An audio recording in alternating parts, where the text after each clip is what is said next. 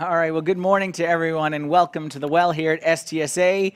If you're just tuning in today, we are in part 4 of a series called First in Faith, where we're not just talking about first states to ratify constitutions or first things to happen in this world, but we're talking about the first when it comes to faith.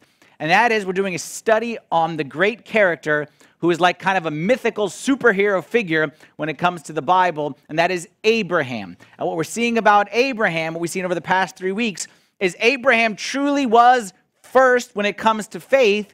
And when I say first, I mean first in 2 ways. First as far as greatest, but also first as far as first. Because he was the first one to show us what a life looks like when you take God at his word without having any reason to believe other than God said so. Abraham, we've already seen him leave his land. We've already seen him give up his family. We've already seen that he's willing to part from anything, including his cousin, the land, whatever it may be, that would separate him from God. But here's the thing about Abraham that several of you should be thinking as I'm talking about how great Abraham is. All right, and last week we talked about how Abraham, I think the expression was, against hope, in hope believed. Okay, Abraham against logic, against everything he knew, he chose to believe. All right, and we talked about how our logic questions God, but Abraham allowed his faith to question logic. And the question that you should be asking, as someone came to me last week and said, okay, but you know what? It was easy for Abraham. I say, why do you say easy for Abraham? Because God said it to him nice and clear. Like God said it to him very, very clearly. I want you to leave here, and I want you to go here. And the tendency is for us to think the same thing, that you know what? If God spoke to me that clearly, I would obey too. Like our problem is trying to decipher. And is this from God or is that from God? Does God want me to take this job or does God want me to take that job? Am I supposed to end this relationship or continue this relationship? And the hard part for us is that we don't hear God's voice loud and clear like Abraham, that it isn't written in the clouds, that we don't have the thunder and lightning, we don't have the dreams like Joseph. Our problem is trying to decipher what's from God, what's from me, or what's from the devil, or what's from the bean burrito I ate last night. Trying to figure out, is this truly what God wants me to do? That seems to be the hardest part. And that's what I want to talk about a little bit here today. The answer to that problem that all of us face. Because if we're honest, okay, this is the one thing. If you ask me what's the number one question people ask me from all over, is how do I know what God wants me to do? And people come to me and say, Father Anthony, I need you just for a minute. Never a minute. Okay, the 1 minute is just the introduction. Okay, there's 1 minute, and they're going to tell me this grand question of life. Should I do this or should I do this? And my answer is always the same. What's your name? Okay, if I don't know your name, how in the world am I supposed to know? I'm struggling to figure out what God wants for me. Then I'm going to figure out what he wants for you from a 5-minute story. The answer to how to decipher God's voice from my own voice, from the voice of my friends versus the voice of God, the voice of myself versus the voice of God. The answer comes in a Hebrew word, which is tamim. Can you say that with me? Say tamim. Tamim. Not falafel. Okay, that sounds close to the Arabic word for falafel. Tamim. And tamim is what you see in this verse right here in Matthew chapter 5, verse 48. And it's a verse that maybe you've struggled with at some point in time. Jesus says, therefore you shall be tamim, perfect, just as your Father in heaven is perfect. And many of us look at this verse and we struggle with this verse. And we say, Father Anthony, how can I be perfect? This command here shows that God, the bar is just too high. I can't be perfect. Well, maybe we have a misunderstanding of what perfect means. The word tamim here is translated perfect. Other places it's translated a little bit different. The true meaning of the word means perfect, but not perfect in the sense of no sin. That's what we think. We think perfect means never made any mistakes. Well, the problem is I read this verse, be perfect, and I'm like, well, it's too late. Because I already got marks on the record. And even if I didn't have any marks on the record, it's impossible for me to live the rest of my life and not make any mistakes. So I read this and I'm like, God is unfair. The bar is too high. I can never accomplish this. That's not what the word means. A better way to translate the word is be undivided, be whole, be complete, or walk undivided before your Lord. You see, the word is less about actions and more about a state of your heart. It's less about the example that I thought of. We think perfect means a whiteboard that has no marks on it. That's what we think, a whiteboard with no marks. God says perfect, and he doesn't mean a whiteboard with no marks. He means a whiteboard that belongs entirely to me.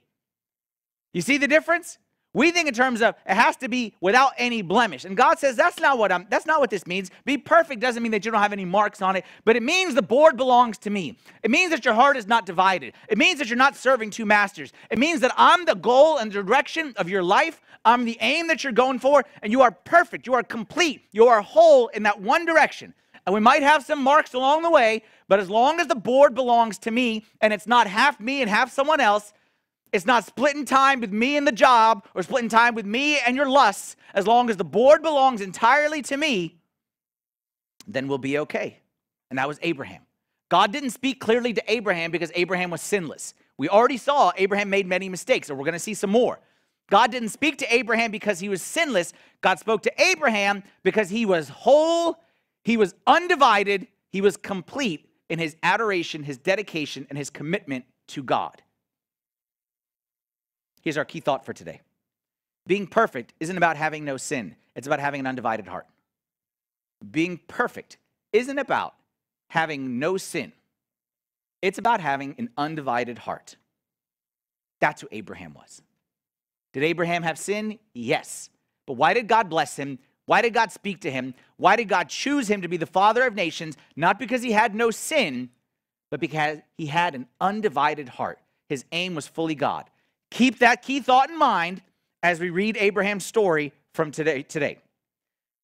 Pick up where we left off last week. For those who were here last week, we left off in Genesis chapter 15 with Abraham was outside standing under the stars, and God told him to count all the stars if you can. And Abraham tried his best all night long. He tried to count them. And then God said to him, you see all those number of stars that you see? You, Abraham, had started to doubt that he would ever have a son of his own or he'd ever have any children. And Abraham said to God, how come, God, I'm serving you and you leave me? I don't have no kids. And someone that is born in my house, who's not even my own flesh, is going to be the heir of my inheritance. And God said, no. Look at the stars, count them. That's going to be your inheritance. And what God told Abraham was never limit an infinite God with finite thinking. Never limit an infinite God with finite thinking. And as I said earlier, Abraham, don't let your logic limit me, because I'm not against logic, but I am above logic. And that's where we left off the story last week. Abraham did what he was supposed to do. Abraham got the message. So Abraham, this was Genesis 15, ended Genesis 15 with what thought in his mind? The thought in his mind was, I'm 100% sure that God is going to work. That God is going to give me a child from my own body. That was the exact promise. From your own body. So Abraham left Genesis 15. I'm going to have a child from my own body. And I'm sure. And how Abraham? I don't know. But God is going to work in an illogical way or an above logical way. And God is going to work in a weird way that I'll never be able to figure out. That's how Abraham left. You all with me in Abraham's mindset? God is going to work in a way that no one could ever imagine. You with me? Let's read Genesis chapter 16. Keep that mindset. Verse 1, now Sarah, Abram's wife, had borne him no children, and she had an Egyptian maidservant whose name was Hagar. So Sarah said to Abram, see now, the Lord has restrained me from bearing children. Please go into my maid. Perhaps I shall obtain children by her. What are you thinking if you're Abraham? Sweet. Sweet. Thank you, God. Like, God worked. Like last week, I counted the stars. God is above logic. God will work in a weird way you could never predict. And now all of a sudden I show up and my wife is telling me, take the maid, go into her. Thank you, Lord. Like truly the Lord is great in all his ways and truly to be praised and glorified. Abraham, all the men are like, are we allowed to laugh at that? You're Abraham. You're Abraham. What do you want me to do? I'm Abraham. I tried to obey God. I'm trying to obey, and I made my mistakes. I learned my lesson. I was very rude to Sarah with that whole Egypt, like she's my sister, take her. I was bad with that. I repent of that. I'm not going to do anything like that ever again. I want to walk in the right way. I want to do what's right. Sure, it's crossed my mind before that I could have children by Hagar, because that was the way of the world at the time.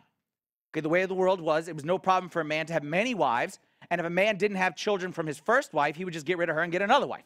So that was like totally not wrong and not bad. That was the way of the world. And Abraham, for sure, that thought had crossed his mind, but Abraham said, no. I don't want to do that because that's wrong. And God didn't command that. And I hurt Sarah so much with that whole Egypt sister thing. I can't do, like, I can't go to Sarah and be like, good news, we're going to have the promise, but you're out the picture. Hagar in, you out, stage left. I can't do that to Sarah. And then Sarah comes and suggests this. Like, what do you want me to do?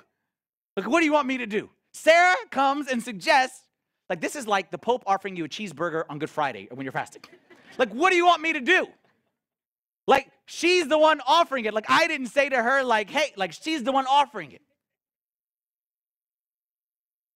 Abraham, trying to do his best, trying to obey God. God, I trust you're going to work. And then Sarah walks in, and look, Sarah even did it spiritual. She did spiritual. See, now the Lord has restrained me from bearing children. So Sarah's saying, like, I submit to the ways of the Lord. So poor Abraham says, okay. And Abraham thinks, this is like win, win, win, win, win. I get children. Sarah's happy because this was her idea. And I get to show, you know, the rest of the servants. The old man still got it. You know what I'm saying? Like, this is win, win, win, win, win all around. Next verse. And Abraham heeded the voice of Sarah. Then Sarah, Abram's wife, took Hagar, her maid, the Egyptian, and gave her to her husband, Abram, to be his wife. And Abram had dwelt 10 years in the land of Canaan. So he went into Hagar, and she conceived. And when she saw that she had conceived, her mistress became despised in her eyes. Oops. You ever had one of those moments where you're like, sure, something is a really good idea? Like, this is a really good idea. Like, what could go wrong? One of those kind of moments. And then it happens. And then you wish you could rewind. Because how could you not have seen this one coming, Abraham? What happens is, Abraham obeys, heeds the voice of his wife, Sarah, and then he goes in, and then Sarah, all of a sudden, and Hagar, it's not as smooth as Abraham had thought it might go, and it's actually about to get a little bit worse as well. Here's where I want to pause the story for 1 minute. If you've ever had, like I said, a decision which you were sure of, and then later turned out it was the wrong decision. A job that, like, I know God wants me to take this job, and then you take it and it's the worst decision ever. A decision that you were like, I'm positive this is from God. And then later find out that it was the exact opposite of what God wanted you to do. The important point I believe that we can learn here from Abraham and Sarah is that the key to hearing God's voice is having no agenda. The key to hearing God's voice is truly having no agenda, being in neutral, fully surrendered, that whatever God says, I'm going to say okay. But when you go in with an agenda, you're going to find problems. You know why? Because we as human beings, we're great at deceiving ourselves. We are experts at deceiving ourselves. We can convince ourselves of anything we want. I've told you this before. You tell me what you want to do, and I will find you a Bible verse to support you. You tell me what you want to do, and I will find you a way to justify it. We're great at deceiving ourselves. I'm sure Sarah was like, I trust in you, Lord. I trust in you. But in her heart, she's like, you know, we got to have a kid by the end of this year. It's got to be by the end of this year. Okay, I trust you whenever, Lord, but it's got to be by the end of this year because the biological clock is ticking and Abraham's not getting any younger and I'm not getting any younger, so it's got to be by the end of this year. So, Lord, we trust you with whatever, but it's got to be by the end of this year. And then all of a sudden, she has this feeling. What if it's Hagar? No, it can't be. We trust you, Lord. But she already put the idea in her mind. And then she finishes her time of prayer, and Hagar's right in front of her. From God. Got to be from God. No. And then she prays and she prays. And she looks up at the clouds, and it looked like an H. Got to be from God. It's not hard to convince ourselves of whatever it is that we want. I hear the dumbest things people say to try to convince themselves that a relationship is from God. No, you don't understand. Because if I had his last name, it would just rhyme. Like, it would be perfect. Like, our last names are so close. It's got to be from God. No, no, no, no. This job is truly from God because God wants me to triple my income, because God wants me to give more. And even though, yeah, I might be a greedy person, I'm too materialistic, I'm sure this is from God. We convince ourselves whatever it is that we want to convince ourselves. I'm telling you, I told you all this story one time. True story. Happened a couple years ago. I'm in an airport, and the flight is delayed forever because if I'm on the flight, it's going to be delayed. I'm the Jonah of all airplanes, okay? I'm on it, delayed, throw me overboard, everything's fine. And I'm in the airport, and I'm waiting, and there's this group of like college girls or whatever, maybe a little bit older, graduate students, whatever, and one of them came over to me and said to me, "You a priest?" I said, "Yes, I'm a priest." He said, "I have a question for you. Should I do something that's really hard if God wants me to do it? If God wants me to do something that's really hard, should I do it?" And the natural answer you would say is, never, ever, ever say yes. No, you don't say yes, because I asked, "What are you talking about?" True story. She was convinced. She was on her way to Washington, D.C. to kill the wife of her boyfriend. And she truly believed that God wanted her to do that. If God wants me to do something difficult, should I do it? She had convinced herself that God wanted her to do it. She had truly convinced herself of that. You will never hear God's voice if you got an agenda. You will never hear God's voice. You will only hear your own. So the key in hearing the voice of God in any area is no agenda. I'm neutral. I go left, I'll go right. I'll go forward, I go back. I'll sit, I'll stand. Whatever God wants, I will never say no. You know, there's a great book that's out there. It's called Whatever God. It's a fantastic book, okay? That's actually the premise of the book. The whole point of the book is that what it talks about in the beginning, the book starts off with like a conversation between the author and his wife where he's like, whatever. No, she starts saying whatever, question mark. Then he says, yes, whatever, yes, whatever. Whatever God says, he won't say no. And the first chapter is called The Power of Whatever. And I like the book so much, I got a little excerpt right here because it's just so well written. Saying whatever to God will open new doors of blessing and unlock hidden treasures that God wants to pour into your life. God had a plan for my life, but I just couldn't see it all those years. It wasn't until I accepted his plan, even though I didn't know what it would contain at the time. That's the important part. It wasn't until I accepted, even though I didn't know what it would contain at the time, that he started to reveal it to me. And I'd be lying if I said I got it all figured out now, not even close. God will continue to reveal more and more of his plan as long as I continue to say whatever to it. God needs neutral. A leaf in the wind. To me, that's neutral. If the wind pushes me left, the wind pushes me right, if the wind knocks me down, that's what God needs. But too many of us, we have our agenda, and we're going this way means we're going this way. And we try this, and the door's closed. So then we try over here, and that's closed. So then we try over here, and we ask this priest, and this priest says no. So we go over here to a new priest. We tell him a different story. We go over here, then we search this verse, and we finally found a verse that supports us. And you can convince yourself of anything that you want. But the key to hearing God's voice is being in neutral. There's two parts to discerning God's voice. There's desire and technique. There's desire, your desire to truly hear, and the technique that you use. 90% of hearing God's voice is your desire. 10% is the technique, the prayers, the Bible, et cetera, et cetera. 90% is desire, 10% is technique. We spend 90% of our time focused on the technique and only 10% of our time focused on the desire.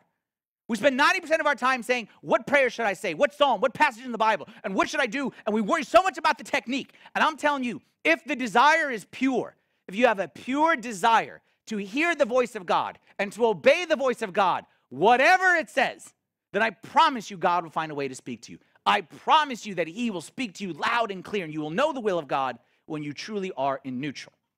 Let me give you some verses here to back it up.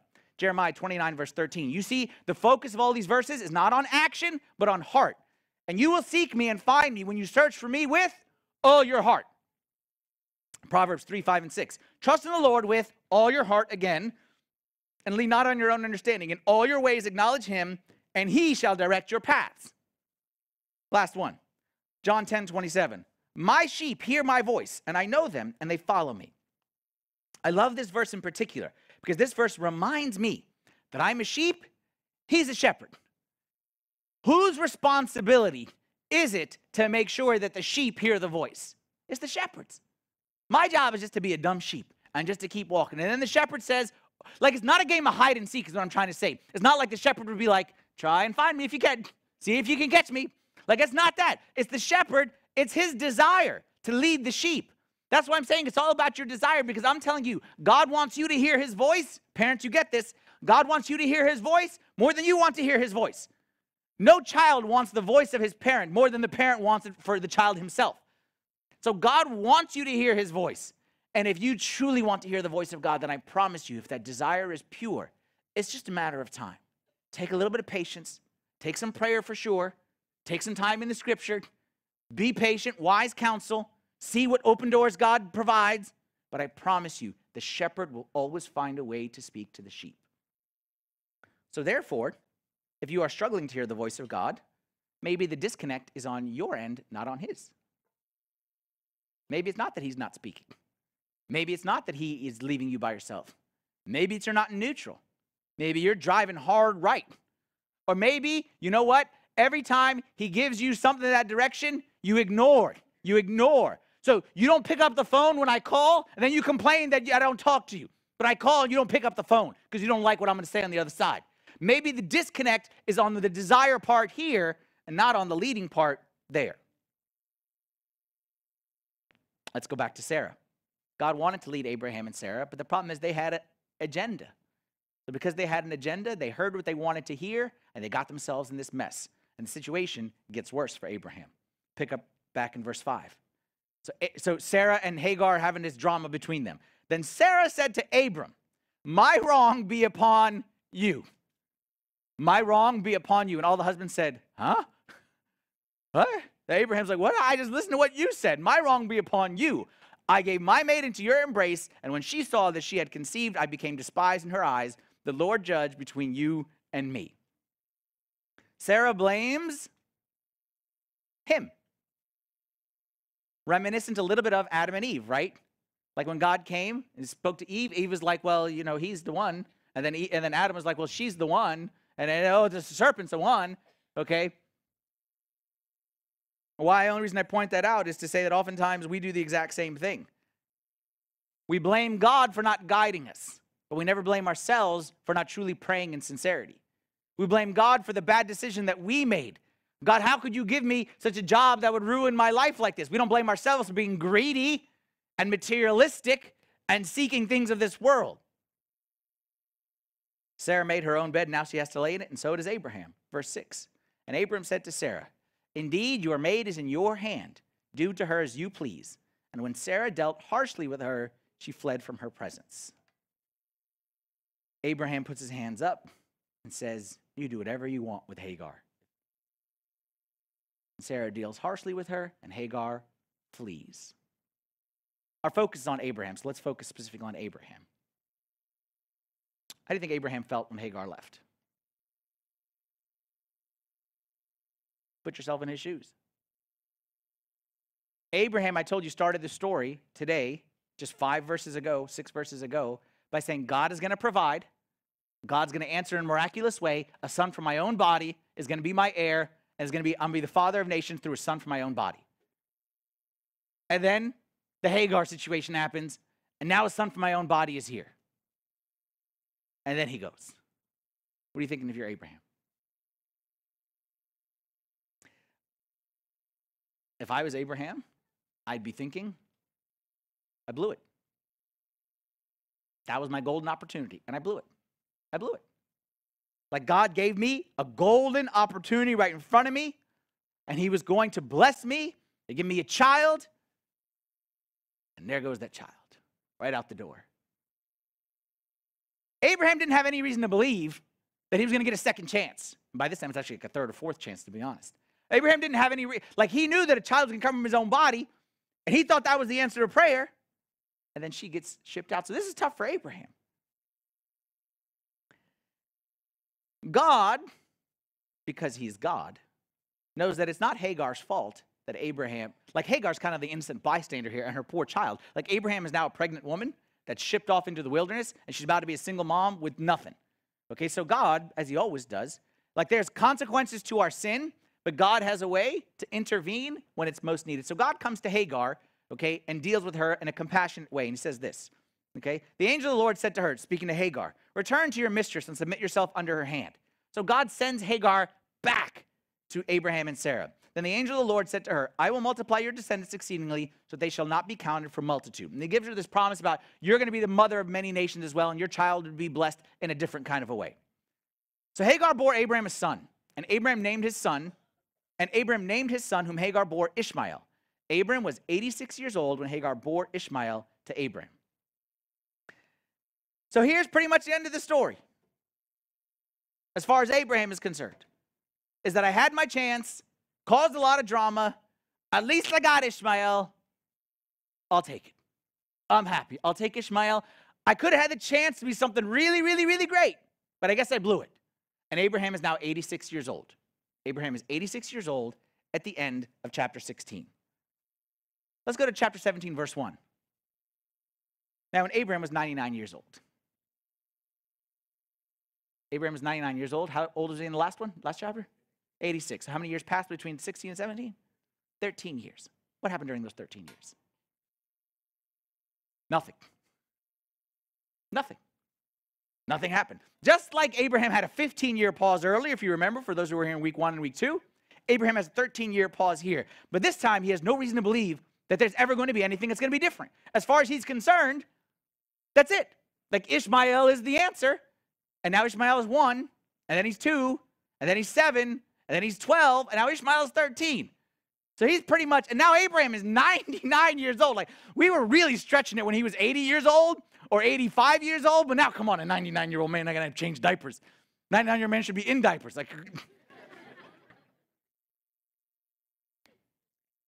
and Abraham has a child, but there's kind of this dark cloud hanging over the household. Like Sarah, like every time she sees him, she's kind of bitter. And Abraham, like every time he looks at him, he's like, well, he's great, but what could have been? And if me and you are in Abraham's shoes, we're thinking, I had a chance to be great, but I blew it. But I'll just take what I got and live in peace. But I wish, and I could have. And then we see what happens next. God is going to speak to Abraham at age 99, after that whole episode that I just tell you. And look at what God says to Abraham at age 99, after that mistake, 13 years of silence. Look what God says. When Abram was 99 years old, the Lord appeared to Abram and said to him, I am Almighty God, walk before me and be blameless. We're going to come back to that passage. Walk before me and be blameless. And I will make a covenant between me and you, and will multiply you exceedingly. Then Abram fell on his face, and God talked with him, saying, As for me, behold, my covenant is with you, and you shall be a father of many nations. No longer shall your name be called Abram, but your name shall be Abraham, for I have made you a father of many nations. I will make you exceedingly fruitful. I will make nations of you, and kings shall come from you. And I will establish my covenant between me and you and your descendants after you and their generations for an everlasting covenant, to be God to you and to your descendants after you. Also, I give to you and your descendants after you the land in which you are a stranger, all the land of Canaan, as an everlasting possession, and I will be their God. That is not what I was expecting after 13 years of silence. If you make a mistake and you do something to offend me, and I don't talk to you for 13 years, and I come to you after 13 years and I finally see you, what are you expecting I'm going to say? What are you expecting I'm going to say? You made a mistake. 13 years, I turned my back on you, at least as far as you're concerned. God never really turns his back, but as far as you can see it, 13 years, I turned my back. Then finally, I turned around. And you're thinking what? Oh, Lord. Here comes the hammer. Rebuke. Lecture. You were wrong. What were you thinking? How could you? You lost. Like, you're expecting something not good. And what did you end up with? Blessing. The best blessing of all. Every time God appeared to Abraham, he gave him a better blessing. In the beginning, he told him, leave your land, I'm going to give you a new land. After that, God told him that I'm going to make you a great nation out of you. And now he comes even more specifically. And he says, you will be the father to many. And he gave him a new promise. He gave him a new name. He told him his inheritance is going to own this land for generations to come. And God upped the blessing and upped the promise. Why? Why, after Abraham made a mistake, did he get a better promise? Why? Well, let's go back to that first verse that I told you we're going to come back to. the first thing God said to him, he said, I am Almighty God, walk before me and be blameless. Blameless is that word that I told you at the very beginning, tamim. Remember tamim? And tamim, blameless, means without sin? No. It means undivided. And here's the thing about Abraham. Abraham made mistakes? Absolutely. But Abraham never had a divided heart. Abraham never sought anything other than God. And in fact, some of his mistakes was that he kind of sought God too much. He believed in God too much, and he was impatient. No, I know God is going to give me a child. I know God's going to give me a child. So Hagar, let's go. And I know God is not going to let us die in this famine, so let's go to Egypt. Like, he kind of believed in God too much, and that's why he made his mistakes. And those were mistakes for sure. But his problem was never a divided heart. He was always 100% focused. Lot had a divided heart. Lot wanted God, but he also wanted to be rich. Terah was divided, his father. Terah wanted to serve this God and this God and this God, but Abraham, no. I serve one God and that God only. And I made mistakes along the way because we all make mistakes. But he was complete. He was perfect, undivided in his heart. And you know this because when God says to him, I am Almighty God, walk before me and be blameless, Abraham doesn't excuse himself. Abraham doesn't start to justify himself. Abraham doesn't start to say, well, it was Sarah's fault and she's the one who said. And Abraham doesn't say, well, what am I supposed to know? And you left me here. Abraham doesn't do any of that stuff. All the stuff that we do. What did Abraham do when God appeared to him and said, be blameless? He fell on his face. He fell on his face. Because that's what blameless means. That's what perfect means. It means someone fully submitted, wholly submitted to God. How can you tell if you are being blameless? Like, what's the key to being blameless, to being undivided? That's the first half of the verse, is the walk before me. And because Abraham loved the walk before me part, then the undivided, blameless part came natural. What do I mean by that? What I mean is, when he says walk before me, what God is commanding Abraham, he commands all of us, is that the goal is to walk in life before the Lord. Meaning that knowing that everywhere we go, God is with us. And God is looking over our shoulder. And some of us, we look at it in a wrong way. We look at it in a negative way. That God is always with us. God is always with us in a bossy way. God is always with us in a restricting way. God is always with us in like a telling me what to do kind of a way. So we resist that and we walk away from God. But Abraham didn't see God's hand as bossy or restrictive or controlling. He saw it as blessing and guiding and protecting.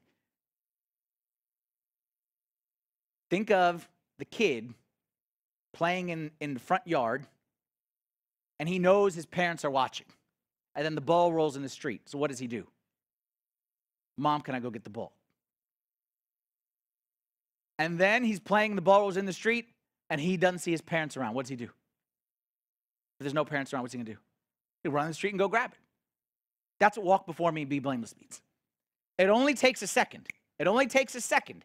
Forgetting the parent's presence for 1 second is all it takes to make a major disastrous mistake for this child. And the same thing with us with God. One of the church fathers, who I don't remember who it was that said it, said that sin is forgetfulness of God. That's what sin is. Like Abraham sinned. Did Abraham sin because he was bad? No. Abraham sinned because he had a momentary forgetting of God. You and me, we sin. And sometimes you look back on yourself and you're like, what was I thinking? How could I be so dumb? And like I committed the worst mistake. You know the answer? I tell you the answer. How you could commit such a bad mistake, how I could commit such a bad mistake is because for a moment, as brief as it may be, all it takes is a moment of forgetting God's presence, of forgetting that God is with us. That's all it takes to fall into sin and to make a major mistake. And just like that boy, only took 1 second. He didn't see his parents, ran the street, got hit by a car, and that was a major disaster. It only takes 1 second for us to forget God's presence, to make a big mistake that could have lifelong consequences. God will never cease to speak to him who is ready to listen. God will never cease to speak to him who is always ready to listen. God will never cease to speak, to guide, to lead. The one who is always ready to listen, who says, God, we're going into work, and I'm not going alone. You're with me. What do you want me to do when I go to work? The one who says, God, I'm going to this party on Friday night, and I don't want to go alone. You're coming with me. So what do you want me to do when I get to this party? God will never cease to speak to the one who is always willing to listen. And our problem is we forget God. This is why, for example, the church tells us things like, don't just pray in the morning and at night, but it's good to pray throughout your day. It's good to wear a cross around your neck, not just for protection from the bad guys when the devil appears. It's not like that. It's to remind myself that Christ is with me everywhere I go and to remind myself of the great name which is called upon me. This is why the church teaches, like a lot of our parents, okay, that generation, they get in the car and they do like this. Okay, they get out of the car and they do like this. They yawn and they do like this. Like, that's fine. It's not mandatory, but it's a good to remind yourself throughout your day that you are not walking alone, that God is walking with you. And for some of us, that's like a scary thought because we kind of don't want him to see. But that's actually the key to a successful life of hearing and discerning the voice of God, is knowing that God is always willing to speak to the one who's always ready to listen. We're going to stop the story of Abraham there today. More goes on. You can read it when you go home. I wish I had more time to kind of go through every detail of Abraham, but we'd be like a 15-week series there if we did that. The rest of chapter 17 is great, but we're going to kind of finish right here. But I want to call your attention to this. There comes a point in time in everyone's life. There comes a point in time in everyone's life where God, like he did with Abraham, tries to draw you near. Let's say higher. How about that? Tries to draw you higher. That God says, you're great where you are, but I want to take you higher. You're doing fine, but there's higher. And God calls you to higher. And every time God wants to call you to higher, you must realize that God will always come and call you higher through a challenge or a difficult command. And the one who wants to be blessed like Abraham must be willing to obey like Abraham. And the one who wants to be blameless in his heart must be ready to walk before God the way Abraham did. And you can't have one without the other. I think to myself of Adam and Eve. Adam and Eve walked with God in the Garden of Eden before the fall. They walked with God. And then they fell and they lost God's presence. They no longer walked with God. If you asked Adam and Eve, what was your life like when you had God's presence around you 24/7? Look how miserable that must have been. And God always around you, and God always over your shoulder, and God always, and God always, and God always. And then finally, you broke free from the old man. And finally, you left the garden. You were free to do what you want. Is that how they'd look at it?